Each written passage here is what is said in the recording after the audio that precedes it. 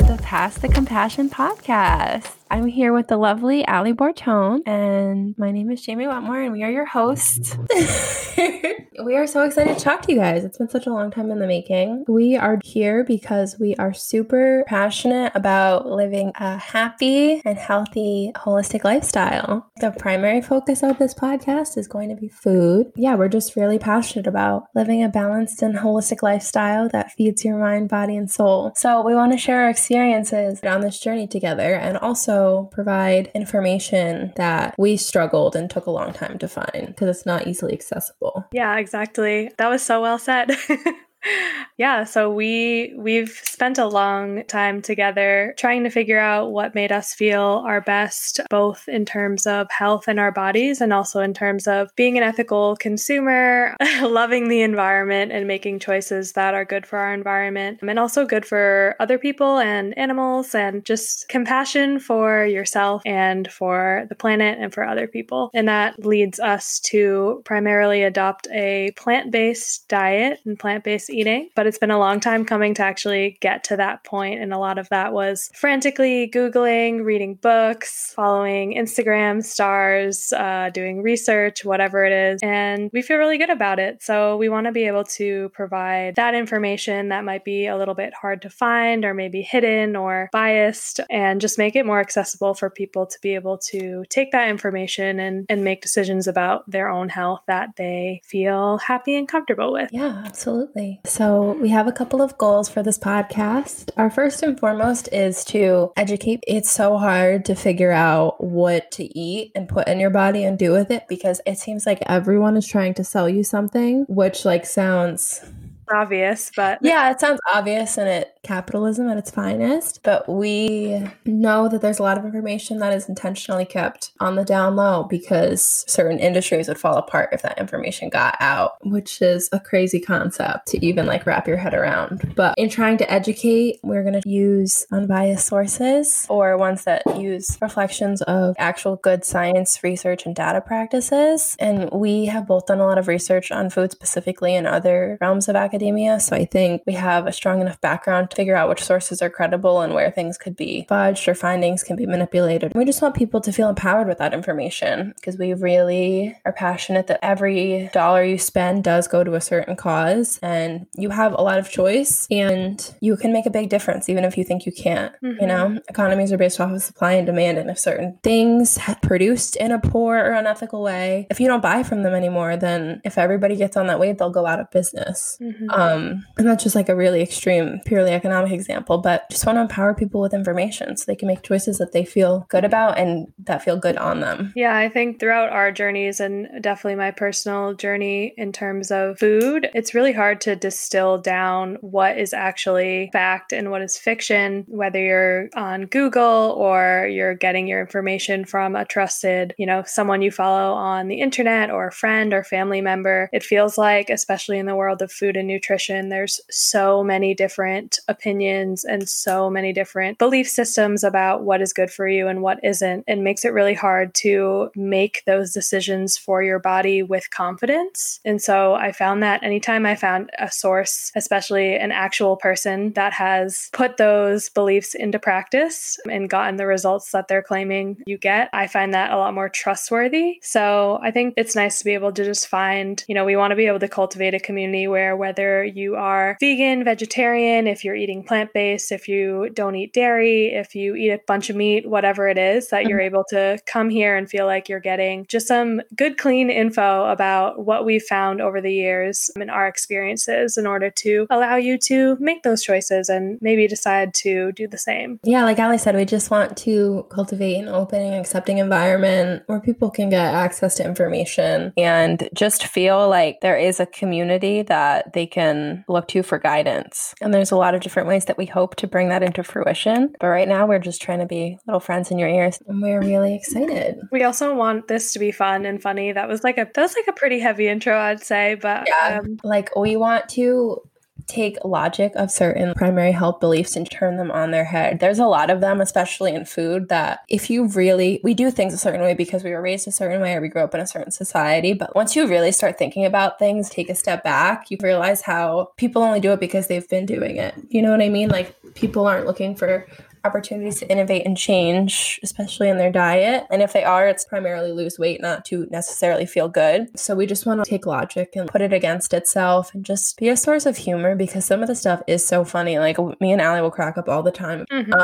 So yeah, we want this to also be really fun and funny, and just come hang with us. We're going to talk about so much good stuff. How about we dive into this long but non-exhaustive list of all the things that we hope to cover in this podcast. We're going to talk about what is the difference between plant-based, vegan, and vegetarian, the benefits of a plant-based diet for your health, the environment, for animals, the environmental impacts of the meat and dairy industries, how your individual choices can make a difference, even though it seems like they can't, how to consume ethically, ethics and access, actual nutritional information from food. We're going to talk about the protein argument and meat and how that industry kind of skews things in a particular way, how to travel while you're plant-based and how to navigate those concepts, especially when you're a place that speaks a foreign language and you can't even really communicate anyway, let alone express a dietary restriction. But then we're also going to spotlight companies that are doing a really good job, like just making good products that make it easier for people who want to transition, who know the effects of a plant-based diet, like how to make it more accessible.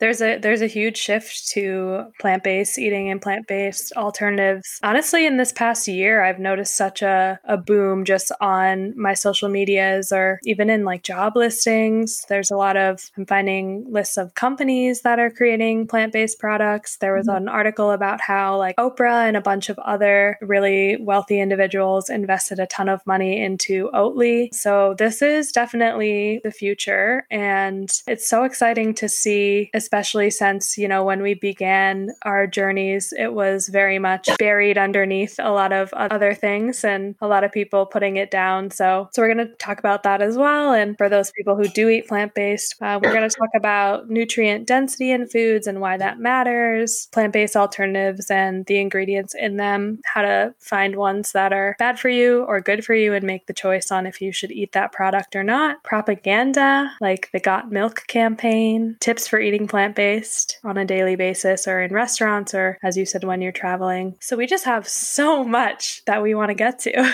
But we are really trying to be a resource here for you. We do this information because it makes us happy and we want to learn more, and we're happy to share that because we are really passionate about it. But feel free to give us suggestions or critique us or leave us a review telling us your thoughts or asking questions that you want us to cover, because we are here for you and you might bring something up that we never even thought about. So we're just going to like learn and grow together and try to be the best version of ourselves. Yeah, this is such an ongoing journey and we're always learning more and making new changes. So also this is a very open and accepting environment to whatever stage you're at. So with that being said, do we want to give a little background on the host? Who the heck are we and why should you listen to us? And why did we make this podcast? How did we get to this point? Sure, I can start. So I went vegetarian senior year of high school after, in my environmental science class, we watched, I think it was The 11th Hour by Al Gore, and they went into detail about the food industry and how it is one of the main contributors to climate change. And I thought that was crazy that I had never heard of that before. It wasn't even that our food has a huge ecological footprint. That intuitively makes sense, but it's that I never heard that. And you hear people talk about transportation all the time. You hear people talk about energy efficiency and solar, and it's all energy based. We're cutting down the rainforest or wildfires or ice caps melting or whatever, but you never hear anybody talk about the meat industry and how it is truly detrimental at the rate we consume. And there's nothing innately wrong with eating meat per se, but it's just most people, if you live in a Western country, are eating it 3 meals a day as the primary part of every meal. So that's just not sustainable. And we'll get into this a lot more, but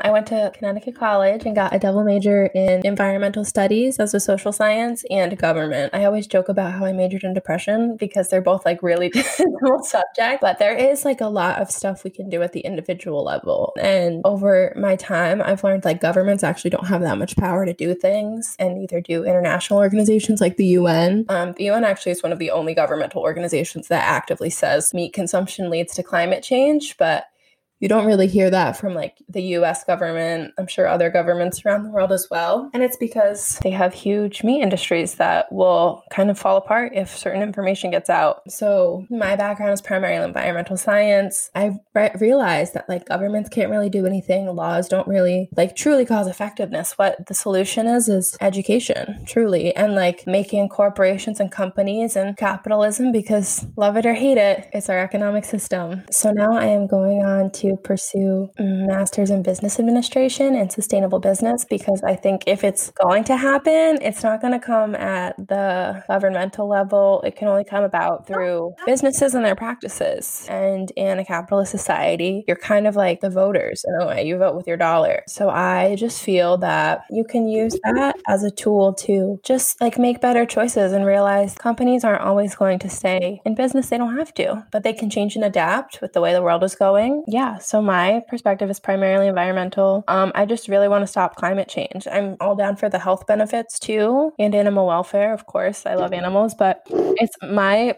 perspective is mainly environmental. I don't know. I hope that's a good enough background.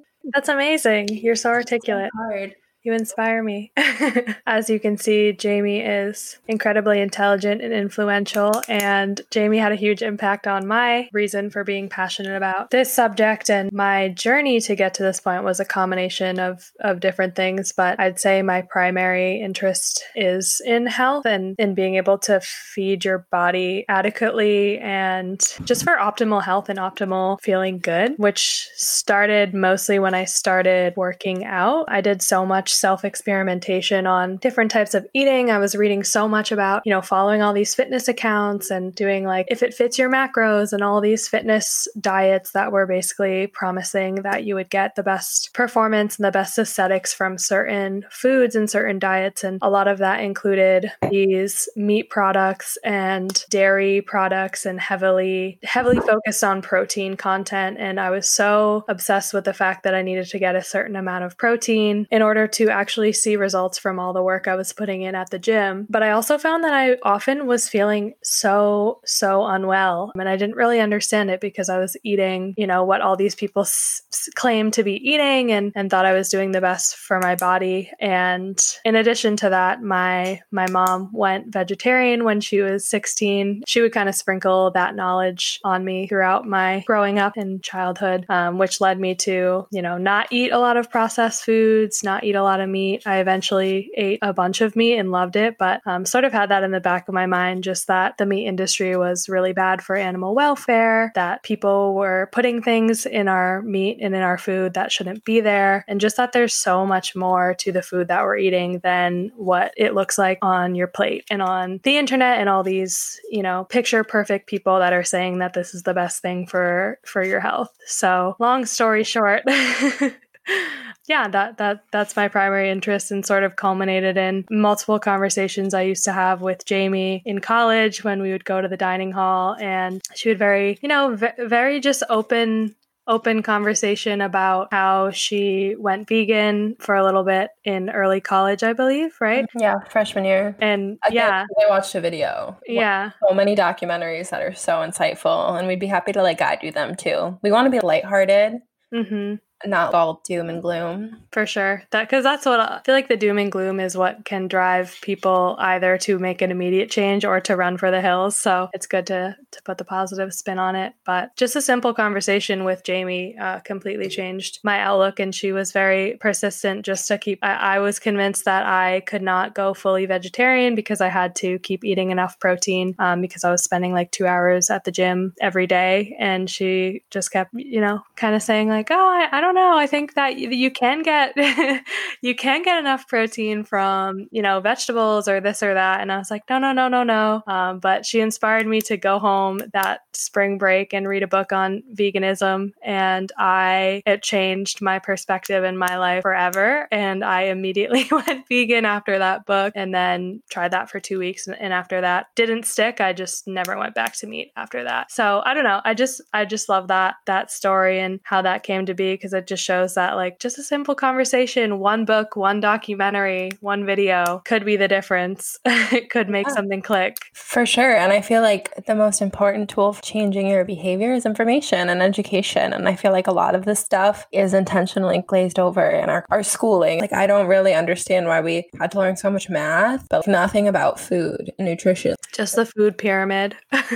Yeah, exactly. It just doesn't make a lot of sense. And it makes you wonder why that's the case. Mm-hmm. Yeah, we're not given the proper tools to sort of make informed decisions about our health unless we actively seek out that information. And even when we do, we still feel like we might not be getting the best information. Mm-hmm. You could go down the rabbit hole like I did for a little bit about the protein thing and never get out.